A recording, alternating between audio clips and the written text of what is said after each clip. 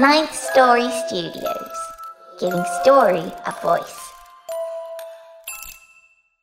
This is Addison Peacock, and you're listening to The Wicked Library. Warning: The Wicked Library is a horror fiction podcast created for a mature audience. Our stories contain graphic descriptions of pain, murder, violence, blood, betrayal, and inhumanity.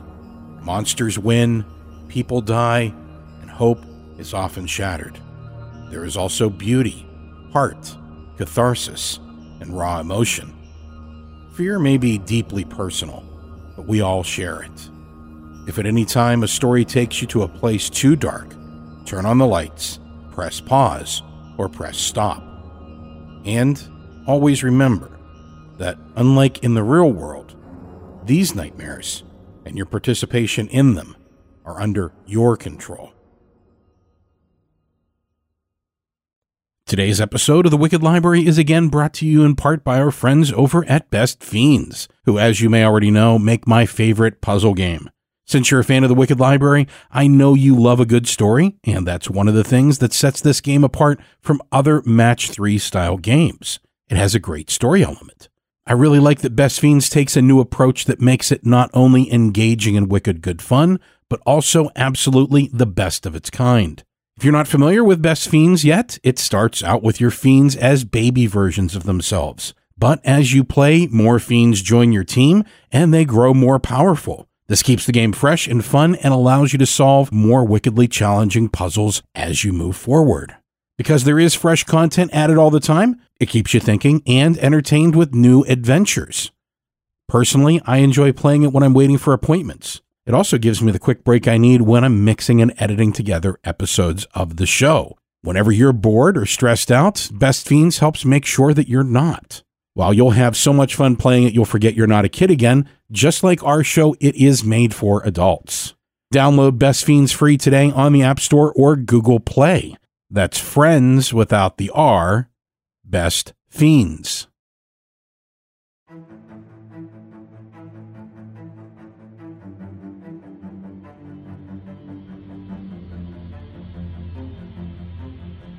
Welcome, dear listeners, to Season 11, Episode 4 of The Wicked Library.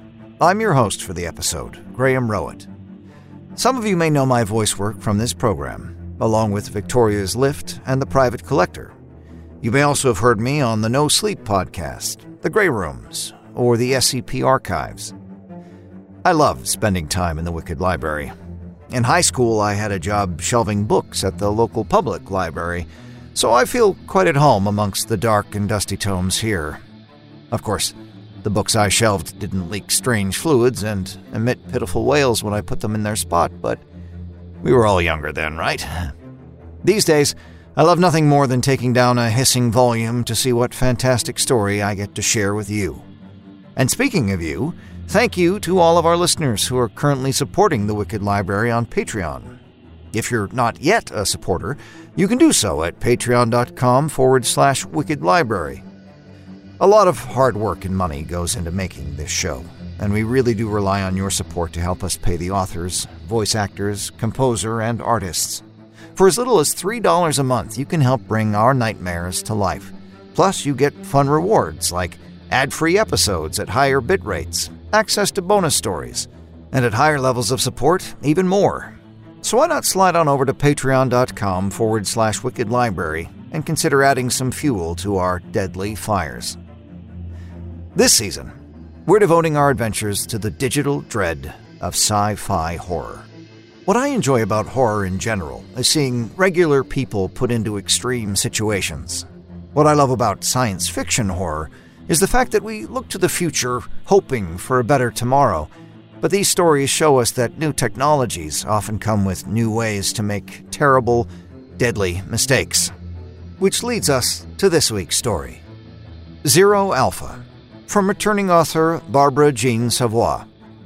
Who we are is shaped by our memories and experiences and our choices. But what if we lost those memories? What if someone stole them from us and left a yawning hole we couldn't access in their place? Who would we be then, without the sum of our experiences, One woman is about to find out in today's Wicked Tale, performed by the wonderful Sarah Ruth Thomas, with a custom score by the infamous Nico Vitesse. More information about all our amazing collaborators can be found on the Wicked Library website. And now, please enjoy Zero Alpha.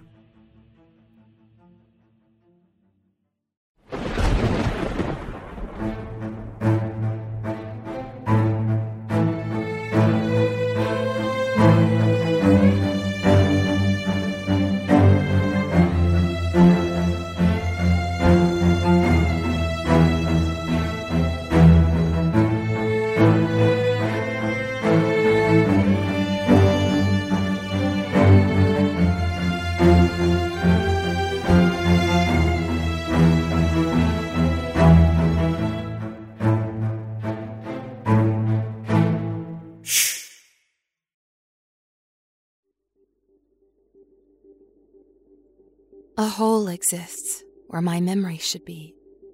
Or, not a hole, but a great yawning chasm. A void, perhaps, devoid of color and sound. An endless vacuum bereft of sun or moon or stars. And how is it I remember galaxies when my own name escapes me? In all the months since I awoke in this place, I have been shuffled without ceremony from one austere windowless room to the next. In all that time, I've had no occasion to gaze upon the heavens. And so, how is it I can recall the night sky? How is it I can picture constellations, recite their stories, but I cannot do the same of myself? I sit in a room empty of everything except a stainless steel table and the chair I currently occupy. Scattered across the table are bits of wire, solemn plastic, circuitry, and soldered metal. Above me, lights set into the unfinished ceiling make a sound that tickles at my spine, buzzing like a colony of angry hornets nesting in the spaces between each vertebra. I look up. Standing over me is the doctor. The doctor carries her tablet, something I have begun to think is as much a part of her as her ice blue eyes. She opens her mouth and sound cuts through the silence, scalpel sharp, stabbing, slicing, flaying. I flinch. Try as I might, I'm unable to translate. Her words have no meaning beyond pain. The doctor frowns. She does not offer more, vocal or otherwise. Not that I expect anything from her. Since waking, I've been subjected to many tests. Some like the one on the table, but others too. Tests measuring what I can only guess at. Coordination, endurance, agility, cognition, intuition. Not once have I been offered direction. The doctor simply observes me as I struggle, scribbling notes onto her tablet until the test is complete. Looking at the table, I count the pieces. In my head, I sort them, arranging them in neat rows and columns. In this mental space, I analyze them, observing size, shape, composition. I know the answer. I know, without knowing how I know, that the pieces on the table are parts of a whole which, when fully assembled, becomes a complicated electronic component. I reach for the component's purpose. It's there, right there. But like a frightened animal, it skitters away, right into the hole where my memory should be. I look at the doctor, but aside from her severe frown, her face shows no sign of emotion. She stands so still, so steady, that she could be made from wax. Something flashes across my vision, displacing the three-dimensional image of the completed component spinning lazily in my mind's eye. A memory? What could have triggered it? I look at the doctor. I note the downward slope of her lips, her inscrutable stare. She doesn't move, not to sway, not to fidget, looking for all the world like a figure in a wax museum. This time, As the memory flashes, I try to catch hold of it, except there's no substance to grasp onto, and instead, I tumble through it. I fall. I fall and I fall and I fall until the world rocks around me. I stumble into the memory, dazed but unhurt. I find myself in a large room, dimly lit and densely populated by figures that appear to be frozen in time. Not the doctor or the other doctors. None of these figures wears the distinctive long white coat. People, regular people, like me. Except there's something not quite right about them. It's in their faces. Nothing glimmers from behind their bright, glassy eyes. No intelligence, no emotion, no nuance to their rigid expressions. The skin stretched over their skulls is too glossy, too sculpted, too excessively perfect. Hair of various shades, textures, and thickness falls just so, not a strand out of place. Wax figures. Sound assaults my ears, and when I turn to see where it's coming from, the ground disappears from beneath my feet. This time, when I land, I am in the empty steel room, sitting at the table with the pieces of the electronic components spread out before me, untouched. The doctor's frown deepens. The corner of her eye twitches, hinting at impatience. My eyes shift through the mess on the table, unable to find any of the necessary tools.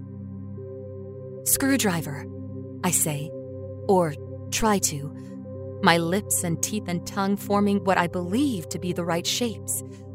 But the sound that emerges is wrong, dreadful and harsh, grinding at the small, fragile bones of my fingers, and both the doctor and I wince in pain. I press my lips into a thin line and arrange my hands as if holding the handle of a screwdriver, rolling my wrist to the right again and again as I pantomime turning a screw. Subtle satisfaction flashes through the doctor's eyes, so fast it wouldn't have registered if I weren't looking for it. The doctor reaches into the pocket of her long white coat and produces a multi-tool. She places it at the edge of the table, just out of my reach, and scribbles on her tablet with her stylus. I reach for the multi-tool and begin.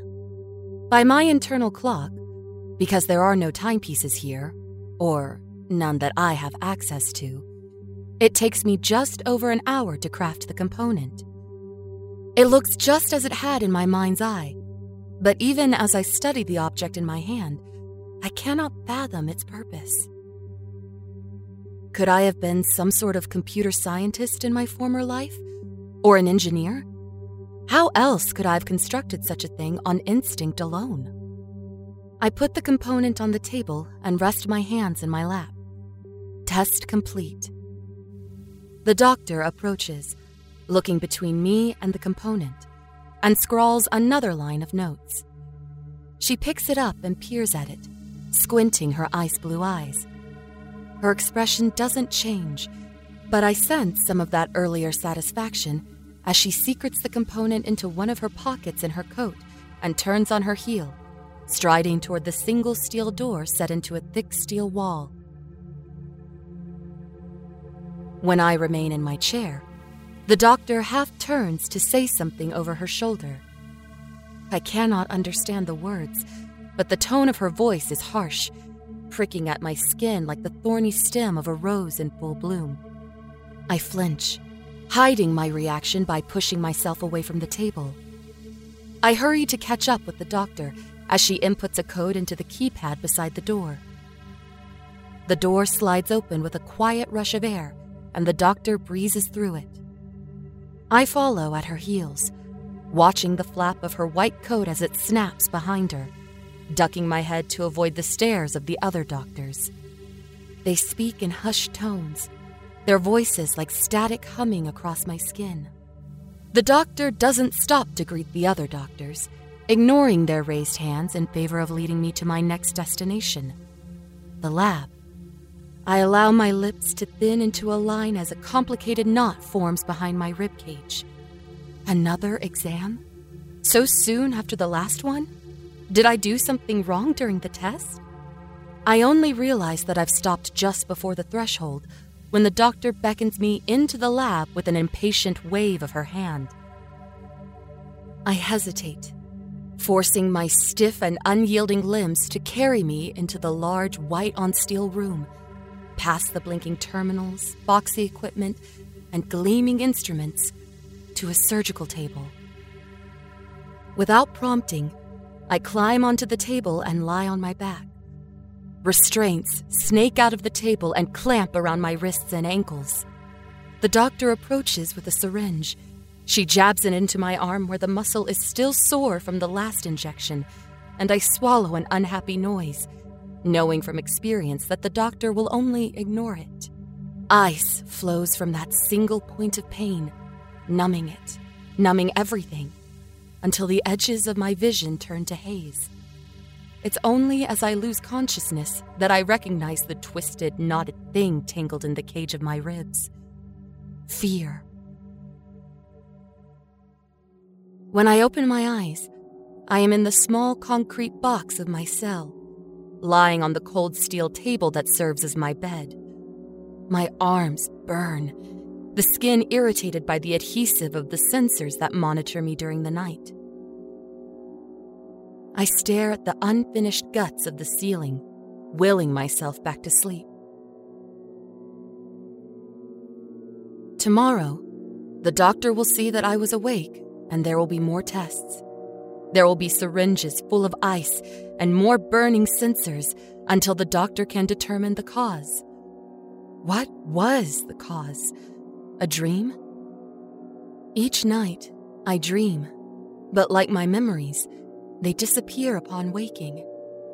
Sometimes I'm left with fragments. Sometimes only a riot of color and incomprehensible sound. But no matter the dream, I always wake with the same desperate, futile hope. Like chasing a mirage in a vast, empty desert, I reach out, my hands grasping, clutching at the shimmering pool of my dreams. And always, when I open my clenched fists, my palms are embedded with nothing but grains of burning sand. First stars, and now deserts. Concepts I shouldn't know, but which live within me as more than abstract thought. Places I must have gone, things I must have seen, like the room with the wax figures. Who was I before I came to this place? And, far more importantly, why do I stay? When I first awoke in this place, frightened and alone, unable to communicate, a crater-sized hole where my memory should be, I thought something must be wrong with me. I thought the doctor was here to help me, fix me. It's clear now that she only ever meant to further her own goals, her own agenda, whatever that might be. There's nothing for me here. Nothing except endless experimentation, confusion, and pain. So why stay? Why not leave?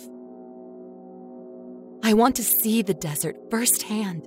I want to tip my head back and gaze at the stars winking in the night sky. Perhaps then, beneath the benediction of the cosmos, my memories will return. I sit up, ripping the sensors from my right arm and then the left. I swing my legs off the table, my bare feet registering the cold of the steel floor. My shoes are gone, taken by the other doctor who cleans and dresses me at the beginning and end of each day. It's only 2 paces to the door, and I stop short, hit with the sudden realization that the keypad is on the other side of the wall. Locked in.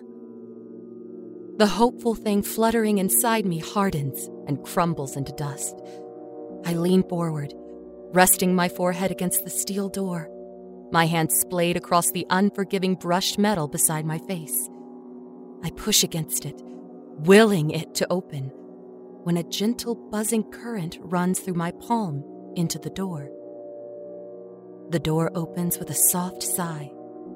But how? The door begins to slide closed, and I dash through it before it can lock me inside again. The hall outside my cell is deserted, the lights dimmed, but not dark. I wait, listening for the rhythmic drumming of footsteps, but the hall is empty. Now what? In all my time here, I've never been without an escort. I've never been given free rein to learn and explore the labyrinthine depths of my prison. In my mind's eye, I can trace the path to my left back to the lab, and I instinctively shy away from going that direction. I turn to the right, the path in my mind's eye drawing blank. Either I have never come from this direction, or I cannot remember doing so, perhaps having been dragged unconscious from one of the doctor's procedures. I shake my head, dislodging the image of the doctor and her syringe, ignoring the twisting feeling somewhere in my middle, something like fear but more insidious. Anxiety? I take one halting step, followed by another and another, heading for the steel door at the end of the hallway. Just as I had in my cell, I place my hand on the cold metal and push. The current buzzes stronger this time, stinging the tips of my fingers and making the long, dark strands of my hair stand on end. The door slides open.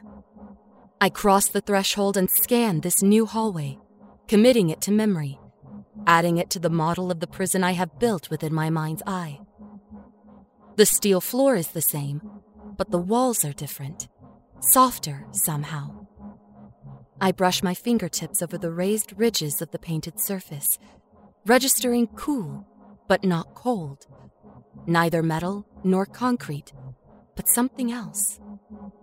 A door stands near the center of the hallway, but instead of the usual slab of steel, this door is light brown and slender, constructed not of metal or plastic, but something that tickles the edge of my memory. Wood. Set into the wall beside the wooden door is an observation window, similar to those installed in some of the larger testing chambers. Instead of an opaque, shadowy gray, however, this window is clear, transparent. I creep forward, straining my ears, but there's nothing aside from the stick-unstick of my bare feet on steel and the faint breath of recycled air whispering in the vents above me. I approach the door, pressing my back against the glossy wood. I lean, shifting closer, until I can peer through the window. A man dressed in all black sits before a bank of terminal screens. Each of the flat, clear panels appears to blink at regular intervals, switching between various images of empty rooms and hallways. The man's mousy-haired head is tilted back, his eyes closed and his mouth open, as a little holographic man stands above the dark screen of the tablet resting on his lap. The little man swings a long object and, through the door, I hear a sharp sound that resonates deep within the pulp of my molars. I wince as the little man dashes away. A sound like a rushing waterfall fills the little room, but the man pays the hologram no attention. Sound asleep. I tear my eyes away, staring instead at the screens. I recognize most of the images, but not all. On one of the panels, the slender figure of one of the other doctors moves, striding through a hallway with her face buried in the screen of her tablet. Fear's icy fingers trail down my back, gripping the base of my spine with glacial claws. The images aren't static. Video, fed live from unseen cameras hidden within the exposed guts of the unfinished ceiling, broadcasting my escape. The screens blip as the camera feeds change, and there, at the top left corner, is my cell, empty. And there, on the screen just right of center, a petite figure stands with her back pressed against a door in an otherwise empty hallway, staring into a large observation window. Move. I have to move. I can't stay here, where the man in black might wake and catch me standing outside his window. Should I turn back? If the man wakes, he'll see the feed of my empty cell, or spot me on one of the cameras. He'll call the doctor, and she'll march me into the lab, strap me to the surgical table, and never let me go. But what if the man doesn't wake? I can't go back. Not when I've come this far. I peel myself away from the door and crouch beneath the sill of the observation window, crawling on my hands and knees until I'm clear. Then, fighting the urge to sprint, I stagger to my feet and continue down the long hallway until it bends into a corner. Peeking around the corner, the hallway continues. To my left is a set of wooden doors. As I approach, my attention is caught by a screen built into the door on the right, covered in text. At the top of the screen, in a white sans serif font, are the words "Overnight Room." Beneath "Overnight Room" are two more words, "On Call." Dr. Sutton and Dr. Chase are listed below "On Call," again in white, but in small block letters. Written in orange at an odd 36-degree upward slant is "Lights Out." Toward the bottom of the screen, in all lowercase, the letters jagged and sharp, is "Crash at Your Own Risk." Beside the text is a symbol, two parallel vertical lines with a horizontal line beneath. Connected to the horizontal line is a U-shape pointing down. A face, two eyes and a mouth with a tongue lolling out of it. Something about the symbol is familiar, though I can't say for certain whether I've encountered it before.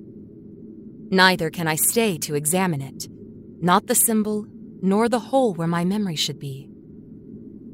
Placing my hand on the glossy wood of the door, I push. The current zings through my fingers, but the door doesn't open. I look at the door again, noting the steel protruding from the wood, each narrow bar bent at a 90-degree angle. Handles. Power source. Manual. I grasp one of the handles and push, finding resistance. I try pulling the handle, and the door swings toward me. The darkened room beyond is similar to the lab, if the lab were emptied of all the doctor's equipment. Instead, row upon row of long rectangular objects occupies this room. Some of the objects are flat, neatly wrapped in swaths of fabric, while others appear to hold large, lumpy masses. The floor is different too, navy blue instead of silver. I toe the floor where it meets the threshold and find the usual unforgiving steel has been covered with a thin layer of something soft.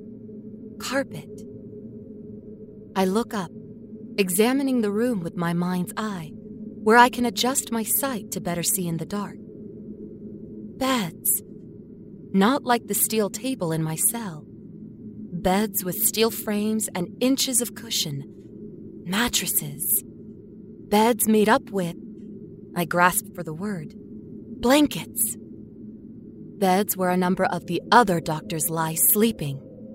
I fall back several paces until my back slams into the wall behind me, waiting for one of the other doctors to raise the alarm. When nothing happens, I scurry to the end of the hall to the next wooden door, easing it open and slipping through to the other side. Carpet beneath my feet. A glass cage in the center of a large open room. Inside the cage sits a long wooden table with 12 high-backed chairs tucked close. Set into the table are several small terminals, and, analyzing them with my mind's eye, I can extrapolate that the glass of the cage is not glass at all, but floor-to-ceiling terminal screens, upon which multiple users can share and collaborate. Beyond the cage, evenly spaced along the perimeter of the room, are doors, 8 in total. Closed, constructed of wood, with text etched into the surfaces at eye height. The closest door to my right reads, Dr. Chase, a word I recognize from the overnight room, a word related to on call and lights out. The door to my left reads, Dr. Sterling. This word is unfamiliar, yet similar to Dr. Chase and Dr. Sutton. Possibly unrelated to concepts like crash at your own risk or smiling tongue faces, however, since it was not listed on the door of the overnight room with the others. What next? Could the exit be behind one of these doors? But which one? I try the handle of the door labeled Dr. Sterling, and it opens with no resistance. The room beyond is dark, but before I can switch to the low-light vision within my mind's eye, an unfamiliar sound sends me skittering inside. I crash into the sharp edge of something solid, bruising my hip on the corner, sending a dark square tumbling onto the carpet. Feeling my way around, I come across a tall object, irregularly shaped, soft and yielding beneath my hands. A high-backed chair, like the ones in the cage. Rolling the chair out of the way, I climb into the hollow space beneath the table? No, desk, and tuck myself into a small ball, hiding my face in the bony caps of my knees and squeezing my eyes shut tight. Something soft and rhythmic pricks at my ears. Footsteps? Muffled by the carpet? The sound grows louder and louder still, approaching my hiding place when it stops. A different sound breaks the silence. A voice as smooth as sea glass and deeply rich, like something I can't quite place, something that makes my mouth strangely wet, and I freeze. But instead of dragging me from beneath the desk, the voice does something pleasant, something that pulls at the corners of my lips, and the sound from before repeats as the door closes, leaving me in a dark as deep as obsidian. I wait several minutes, barely daring to lift my head, but the footsteps move on, and with another sound that strikes me like the bone-crushing swing of a hammer, the wooden door leading into the hallway swinging carelessly closed, they disappear. The room takes on a green hue as I switch to low-light vision. I crawl out of my hiding place, the meat of my palm catching on the square object that had fallen onto the carpet. Sitting on my heels, I pick it up and turn it around, examining it from all angles. The object measures approximately 8 inches long by 8 inches wide, with a height of approximately 0.5 inches. The housing of the object is constructed of medium-density polysolumethylene, recyclable hard plastic known for its shock and drop resistance properties. The top of the object is reflective, and when my fingers brush a smooth panel on the side, the object boots up. The shining, three-dimensional image is of 3 figures, each facing away from me. The figures stand close to one another, so close it almost seems as if they plan to disappear into one another. Arms wrap around shoulders and torsos, and, in one case, a figure hooks a leg around the leg of the person beside them. I turn the hollow frame around and nearly toss it across the room. The doctor, her lips twisted in something I've never seen before, a smile.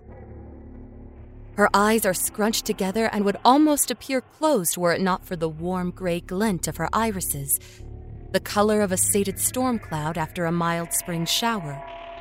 She leans forward, held upright by the 2 women on either side of her, and after a moment, it dawns on me that the doctor is laughing. I'm falling again. I fall farther and faster than before, my hair whipping around my face, my arms and legs desperate for purchase, until I land with bone-jarring clarity in the wax museum. In my memory, I walk amidst the statues, stopping to examine the face of one or the clothing of another. As I approach the exit, I hear voices, and my lips turn up in a smile. Following the voices, I am greeted by 4 dazzling smiles. One of the smiling people waves to me, and I quicken my step until another smiling person pulls me in to stand beside them, their arms circling my middle from behind. It should be strange being touched like this, but in my memory, I lean into the contact, tilting my head to rest my temple on the person's shoulder. After a riot of movement and voices speaking over one another, everything is still for one perfect moment. Light bursts as a small drone circles us, capturing the holo photo. The holo drone returns to its port on the wrist of the woman who first waved to me, and the group breaks rank to crowd around her outstretched wrist, chattering over one another, touching, smiling, and laughing as they examine the shining image. A tingling sensation holds me back from the rest of the group, and as I raise my arm to scrutinize the silicone band circling my wrist, a small panel set into a decorative sterling silver frame comes to life. The person on the screen is older, with wispy gray hair, a scruffy beard, and watery green eyes. He says something, his features wobbling, his expression verging on collapse.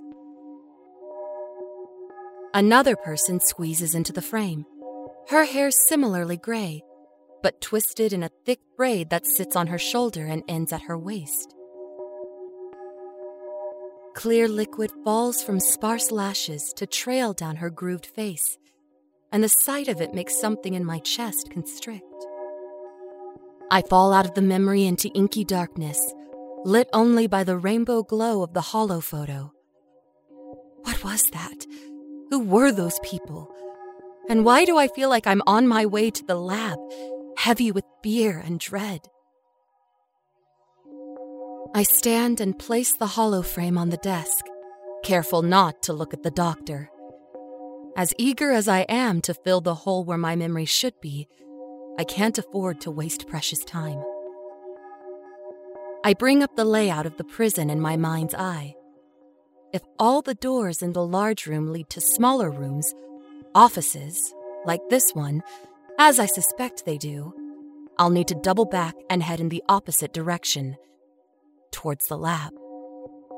Retracing my steps and trying every door and hallway could take hours. Hours which, by my internal clock, I do not have. Before long, the other doctor with the sandy hair will come to my cell to remove the sensors, clean me, and dress me in a fresh white jumpsuit and thin-soled shoes. And conceivably, before that time, the other doctors in the overnight room will have awakened, as will the man in black. I need to fill the gaps in my internal map before I venture forward. But how? Part of the assembly of the doctor's desk is an extra-wide, curved terminal screen, but how to wake it without voice commands? I look through the desk drawers and the cabinets lining the back wall, only to find a scattering of electronics, an unopened Saloon blister pack of styluses, and a tangle of wire. The doctor must have taken her tablet with her. Returning to the desk, I run my fingers over the surface, pushing as I had with the door. Blue light flares, forming a holographic array of letters, numbers, and symbols. The graphic user interface bleeds into existence across the screen, filling the transparent panel with a deep blue. White text in a familiar sans serif font sits in the middle of the screen. Welcome, D.R. Sterling. That word again. D.R. Sterling. Something clicks in the back of my mind, and I stare hard at the vertical lines and rounded curves of the D and the R, willing the meaning to come to me. D.R. Doctor.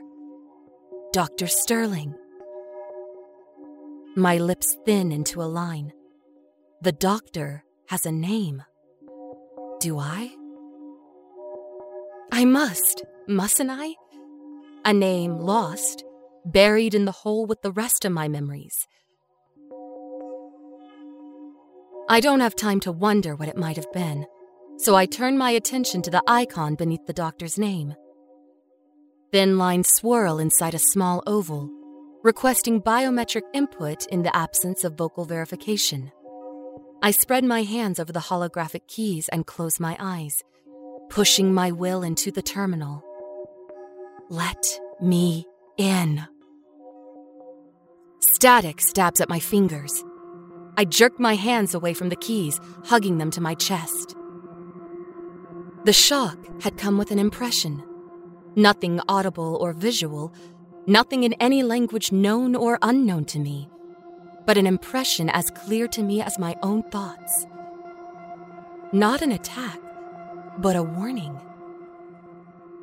I place my tender hands on the keys again and, instead of pushing my will onto the terminal, instead of trying to brute force my way in, I send an impression of my own. Please, let me through. The screen winks from steady blue and white as the operating system bypasses the biometric security request. At the center of the screen now sits a vector of a hollow half-circle with a simplistic rendering of circuits growing out of the bowl, like wild sunflowers. The same image that can be found on almost all of the equipment in the lab. Hands still on the keys, I send another impression into the terminal. Show me what I need to see. Files populate, filling the width of the screen, the tiles overlapping like playing cards. I lift my hand to sort through them, to search for a map of some kind, when I hesitate. The pad of my finger hovers over an image of an unsmiling person with blank hazel eyes and long, dark hair. Is that me? Are these my files? I don't have time to read through them, not if I want to escape, but I can't look away. Android 0 Alpha, the file says. First of its kind. What? After initial repeated failures at project's launch, subject continues to ambulate unhindered, the file continues. However, subject remains slow to understand even the most basic instructions. Root cause unknown. Possibly stems from a disconnect between audio receptors and sensory processor, though engineers are at a loss to explain the malfunction. Speech is garbled, unintelligible, see above.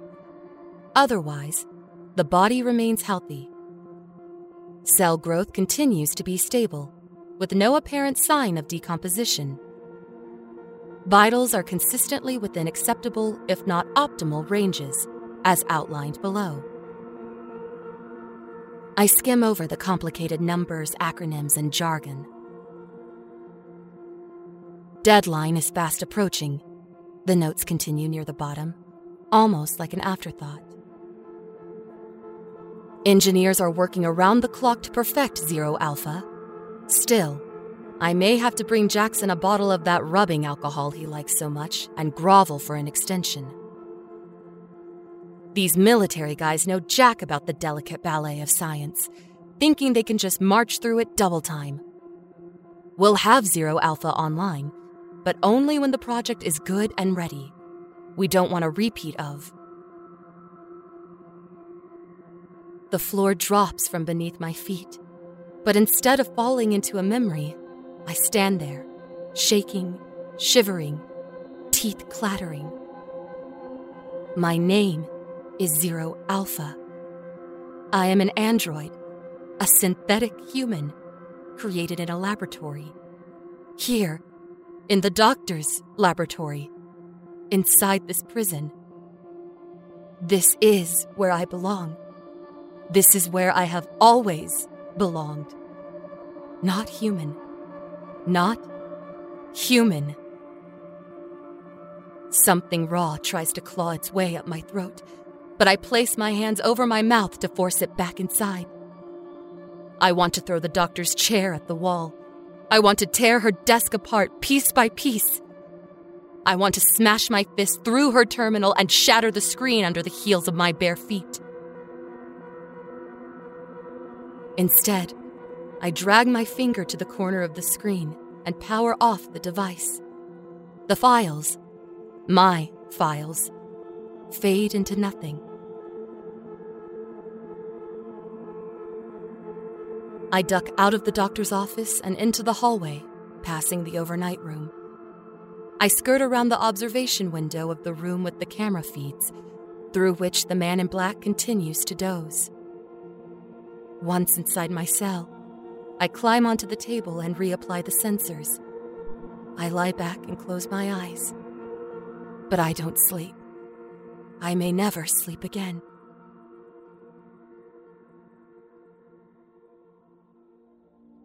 Days pass, and I subject myself to testing. But my body feels heavy, slow, like my jumpsuit has been fitted with weights.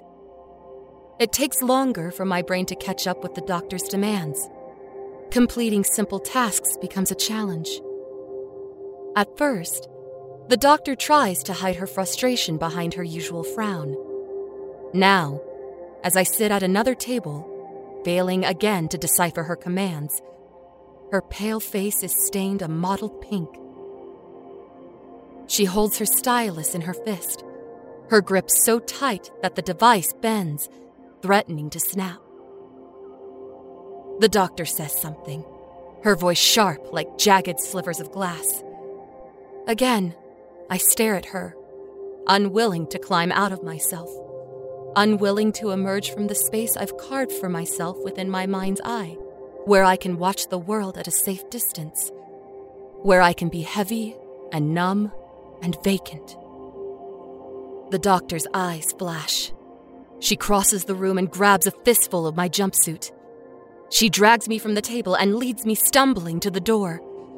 She inputs the code, and I retreat further into myself, our destination clear, the lab. I dream, and this time, I remember. I sit on the edge of a bed, the thick foam of the mattress soft yet firm beneath the crisscross of my legs. The bed is unmade. The simple sky blue sheets and violet comforter hanging over the side of the bed, bunched and wrinkled, are long past due for a wash. In my hands, I hold a small orange bottle with a white cap. I roll the bottle between my palms, and the tablets within rattle like the loose, sun-bleached teeth of a weather-stripped skull. Nestled between my legs is a large bottle with an elongated neck, the dark glass warm where it touches my skin. Holding tight to the orange bottle with one hand, I bring the glass bottle to my face and pour the liquid contents into my open mouth, where it bursts, sour, sharp, fragrant, across my tongue. I swallow, and warmth blooms within me, a strange sort of golden heat, like the glow of an open flame. But the liquid can't warm all of me, not for lack of trying. The bottle is nearly empty, and I am still cold. Cold and empty and barren. With shaking hands, I wrestle with the cap on the orange bottle. When I wake, my hands are still shaking. I sit up, staring at them, remembering the shape of the orange bottle, the warmth of the glass, the explosion of flavor across my tongue. The weight of my decision, if not the decision itself. I remember the cold gray nothingness, so familiar, so nearly identical to the thick woolen cocoon I've wrapped myself in since learning my true nature. I must have felt this way before, helpless, hopeless, sitting on an unmade bed in a place so unlike this prison, so other, that it must exist outside this domain of concrete and steel. Which means I must have existed outside too. Not created in the lab, but taken, stolen. My body altered without my permission, my memories erased. I took matters into my own hands then. Why not take matters into my own hands now? The cold and the gray burn away, replaced by something white-hot, glittering and bright. I rip the sensors from my skin and hop off the table to stalk to the door. I will escape from this place, but first, I will find the doctor and make her pay for what she's done to me.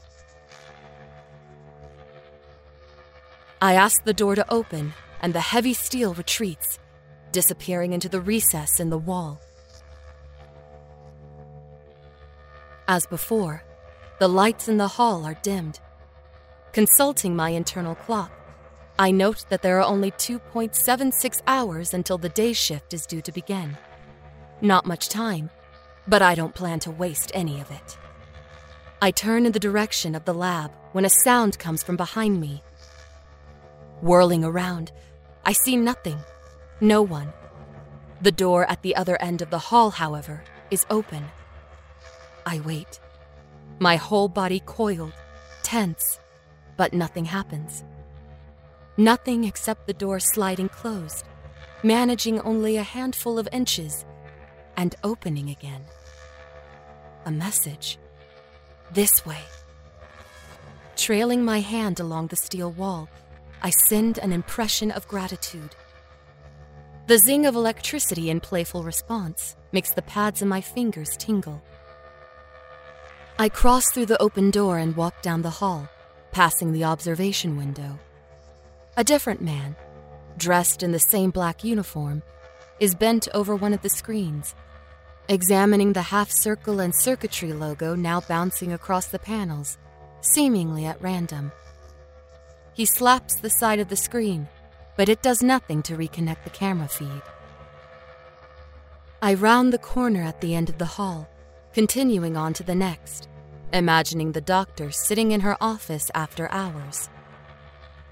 Good old Dr. Sterling, filling file after file with her notes, devising tests and experiments. Do her eyes ever wander to the hollow photo on her desk? Does she ever consider that I might have had happiness like that once too? Would that have mattered when she stole me from my life and turned me into this thing? The white-hot something inside me flares, burning ever brighter. My focus narrows to a single point, the door at the end of the hallway. I almost can't remember moving, only the jolting, rocking sensation of my legs marching my body forward and the cold burn of steel against the bare soles of my feet. A flash of color in the corner of my vision breaks through the blaze of fury, calling me back to myself. And I stop as the screen on the door of the overnight room flashes again, the small square filling with bright pink, blue, and orange. A malfunction? But no. As soon as I turn my attention to the screen, the flashing stops. Another message. I step closer. The same colorful text decorates the display, but some of the white text has changed. 2 names have replaced Dr. Sutton and Dr. Chase beneath "On Call." To the right of the first name, Dr. Monroe, is a note written in neon green. Just kidding. He caught the bug that's been going around. The second name stands alone, Dr. Sterling. She's here. Right here. So close I can almost feel her presence on the other side of the door. My lips curl in a terrible facsimile of a smile, like drought-dry wildflowers caught in a slow, crackling spread of a brush fire, and I stroke the tablet with the tips of my fingers, giving it a brief kiss of static. Grasping the door's handle, I pull, inch by meticulous inch, until the opening is just wide enough to slip through. I enter, closing the door behind me, drowning the room in darkness. The switch to low-light vision is immediate. I scan the room, noting empty bed after empty bed. In fact, only one bed appears to be occupied. The doctor's halo of platinum hair is almost lost in the green hue of my mind's eye, but the figure resting on the thin mattress of the bed along the far wall is unmistakable. She lies on her side, her body curled like a question mark beneath her blanket, her face pressed into the firm foam of her pillow, her usual severe expression gone soft and slack, peaceful.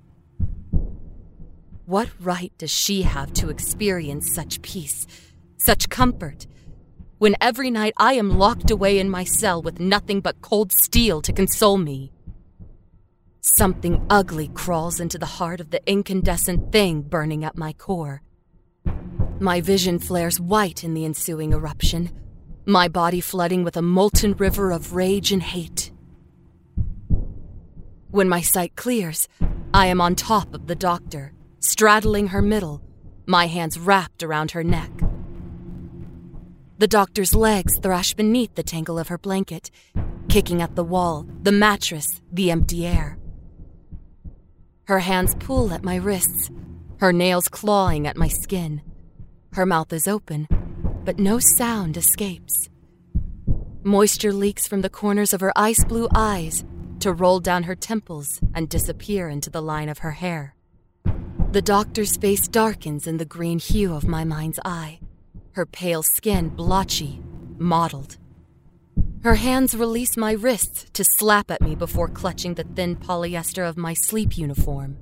Her fingers dig and twist in the fabric, grasping and releasing, until the thrashing of her legs slows and her eyes bulge from their sockets. The doctor's hands fall, disappearing beneath the foam of her pillow. I press the doctor into the mattress with all my weight, with all my single-minded, righteous purpose. I register the shock before the pain. Electricity courses through me.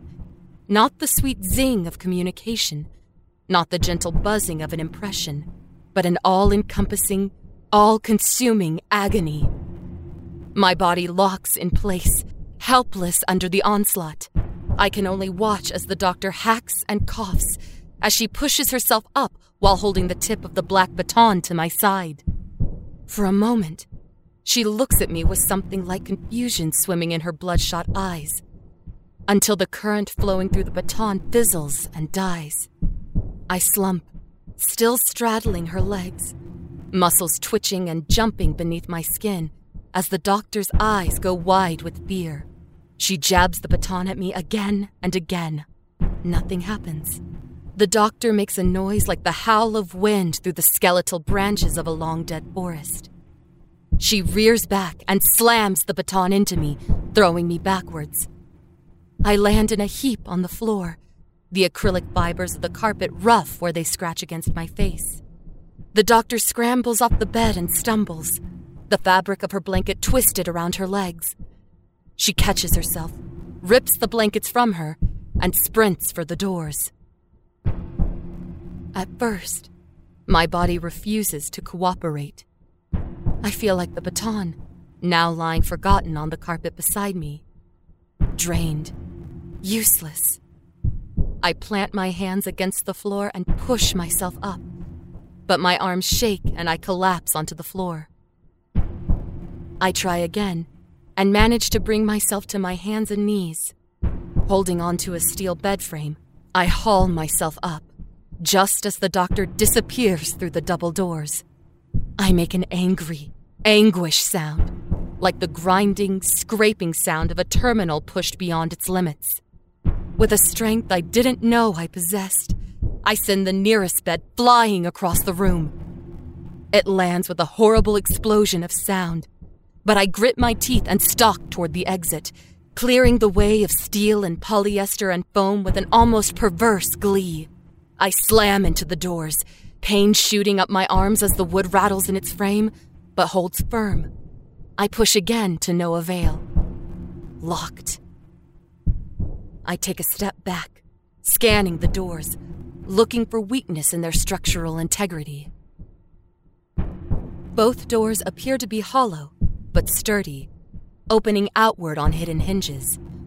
But there, The locking mechanism. More formality than a functional measure of security, latching only one door to the other and nothing else. With a vicious kick to the seam of the two doors, the lock shatters and both doors sail open. I step into the dim light of the hallway, movement catching the edge of my vision. The doctor, slipping through the door at the end of the hall. I grin. The doctor will have nowhere to go but her office, nowhere to hide. As I approach the door, a hideous shrieking sound rends the air, bouncing and echoing off the walls, the floor, the unfinished ceiling. I fall to my knees with my hands covering my ears, but it's no use. The sound burrows its way inside me, lodging itself inside skin and bone and sinew. Alarm, my addled mind supplies. An alarm. Not long now. Others will be coming. Move. Have to move. Have to go now. I could turn back, forget my pain and my rage, turn my back on the doctor and try to evade capture, leave this place and never look back. But I won't. Grimacing against the pain, I crawl to the door and grasp for the handle. It opens, unlocked, and I tumble across the threshold. The door slams behind me and, though the alarm continues to blare, the sound is quieter here. Muffled, I allow relief to wash over me, but only for a second. I whirl around to face the doctor in her office, but the wooden door has been replaced with a thick sheet of metal. All of the offices along the perimeter of the room are protected by identical sheets of metal, blast doors. The alarm must have triggered them, turning each of the offices into private panic rooms. No matter. I place my hand on the smooth surface of the metal covering the door to the doctor's office. Please, let me in, I send. But, like a comet, the message burns up upon entry. I push, demanding now. Let me in! Nothing. The rage smoldering inside me glows brighter, the spark reignited. But before I can smash my fist through the cage of terminal screens in the center of the room, two figures spill into the room. The man from the video feed room, and an unfamiliar woman with auburn hair swept into a high ponytail, both dressed in the same black uniform. Both the man and the woman hold batons. The batons arc and crackle with the promise of pain. The man charges, baton held over his head. I freeze, not knowing what to do or how to defend myself. Retreating to a place curiously separate from myself, I watch as the man swings the baton in a downward arc. I try to brace myself, to duck, to wrap my arms around my head to cushion the crushing blow. Instead, my body takes over, and I sidestep under the man's raised arms, delivering 3 sharp jabs to his kidney. The man drops, mouth open in pain and surprise. The baton drops too, clattering to the floor. I swoop down to pick it up, and as I press it into the man's heaving back, I send an impression into the baton. Go to sleep. Electricity surges, and the man writhes before going limp. The woman attempts to circle me, more wary than her partner, more cautious. She strikes, but again I duck, and her baton slices through empty air. At the same time, I grab her outstretched wrist and jerk her off balance. I drive my baton into her stomach, and she doubles over, arms clutching at her middle. Holding her in place, I rain blow after savage blow across the flat of her back and shoulders, until finally, she crumples. The woman makes a small noise as I prod the back of her exposed neck with the tip of my baton, and her hand grasps for my ankle, a plea for mercy. I step out of her reach and send electricity dancing through her. I watch from that same dispassionate place as she convulses, her body racked with spasms. At last, she falls still, sprawling across the carpet like so much refuse. I stoop to retrieve her baton. It snaps in my hands as easily as dry tinder, and I throw the two halves across the room.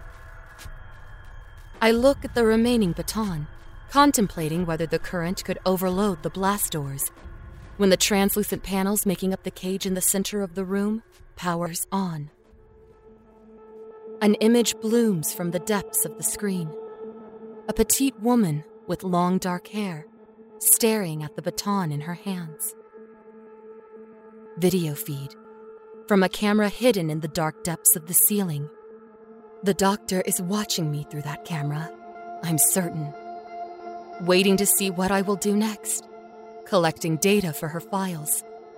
Safe behind her desk, biding time until help arrives. How many men and women in black uniforms will they send?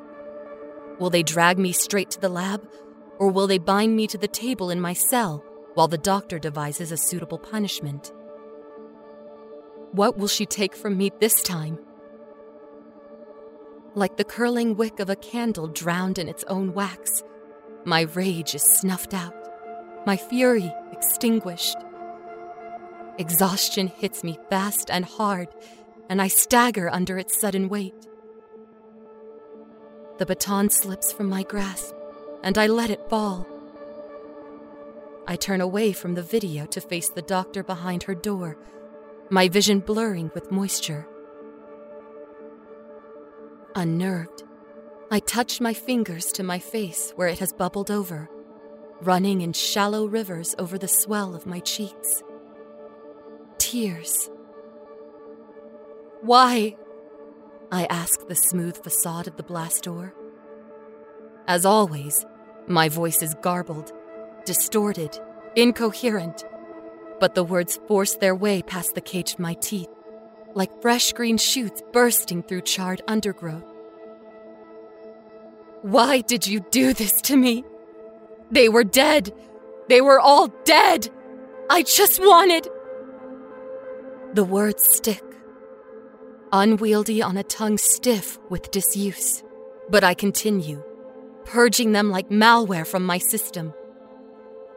Why couldn't you? Why couldn't you just let me die? All at once, I know. My name is Nora. I was a wife, a mother. I had 3 beautiful children. I was traveling with a group of childhood friends, reunited for the first time in many years. Driving cross-country over long highways through forests and fields, over mountains, across the desert. A meandering road trip from the beaches of one coast to the shores of the next.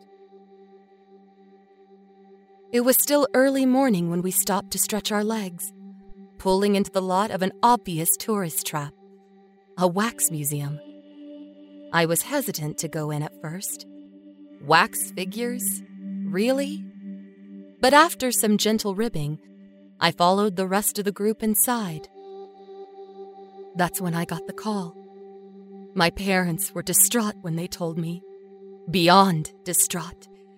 It's a miracle they held themselves together long enough to get the words out. There had been a fire. At my home. The suppression system had malfunctioned. The alarms never sounded, and the firefighters were never called. By the time the neighbors woke in the dead of night, to the acrid smell of smoke and a sky painted orange by towering flames, it was too late. They found the crumbling remains of my family huddled together, dead long before they could have hoped for rescue. I spent the next 6 months in a gray haze. I dragged myself from therapist to therapist, from support group to support group, but nothing could penetrate the thick fog of agony that enveloped me. Nothing except the certainty that I would see my family again. Nothing except my determination to make it happen, on my terms. I'd heard the rumors about the changes to the organ donor registry, but I thought they were just that, rumors. I never expected my body to be claimed by some multinational conglomerate. I certainly never expected to wake up Zero Alpha, an android, first of its kind. I close my eyes as a wave of grief washes over me, dragging me down, pulling me under. I let myself sink into its familiar depths, too tired to fight it, too tired to fight anything anymore. It's time to put an end to this experiment. It's time for me to see my family again. I open my eyes and turn, watching myself on the video feed as I approach the cage. I place my hand on the screen. Show me. A series of line drawings replace the video. Blown-out schematics of the inner workings of my body. The files shuffle across the screen until they settle on a drawing of my chest. I recognize the assembly resetting at my center, nestled behind a cage of surgical steel instead of bone, from one of the doctor's tests, the complicated electronic component. I know what to do. I turn to face the blast door, walking towards it with my arms outstretched, like a sinner in supplication. With an ugly smile, I tear the fabric of my sleep uniform, exposing my bare chest. I claw at my skin, and a vicious, sickly sweet-smelling purple fluid spills over my hands. Grinning wider, even as tears stream down my face, I stare at the blast door and bury my fingers inside myself. Blind to the pain, I pull, ripping, rending, wrenching at synthetic skin, muscle, and sinew until it hangs from me like ribbons. Like party decorations, I think.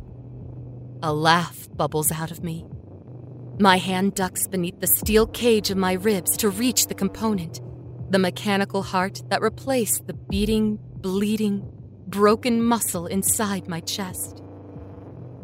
The angle is awkward, but I wrap my fingers around it, holding it in the cradle of my palm.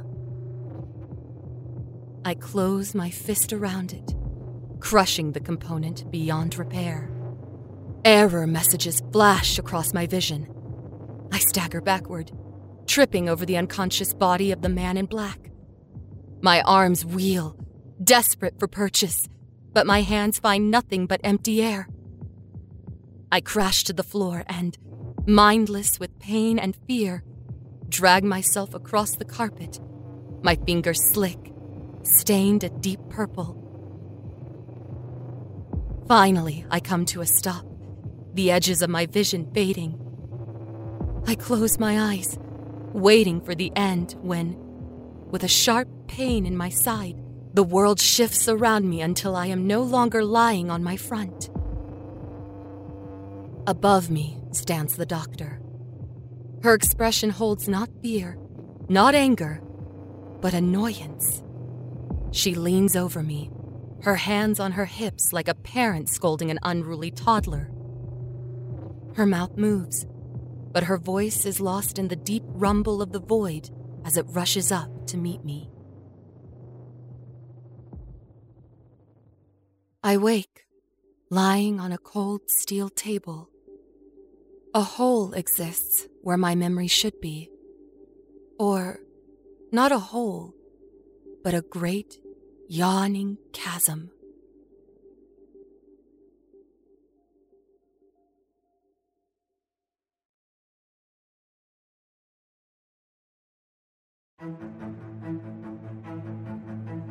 Thank you again for joining us for episode 1104 of The Wicked Library. Again, today's author was Barbara Jean Savoie, and the story was Zero Alpha, performed by Sarah Ruth Thomas. To find out more about today's author and voice actor, please visit thewickedlibrary.com and check out their bio pages. I'm Graham Rowett, and you can find me on Twitter at GrahamNY and on Instagram at GROWAT.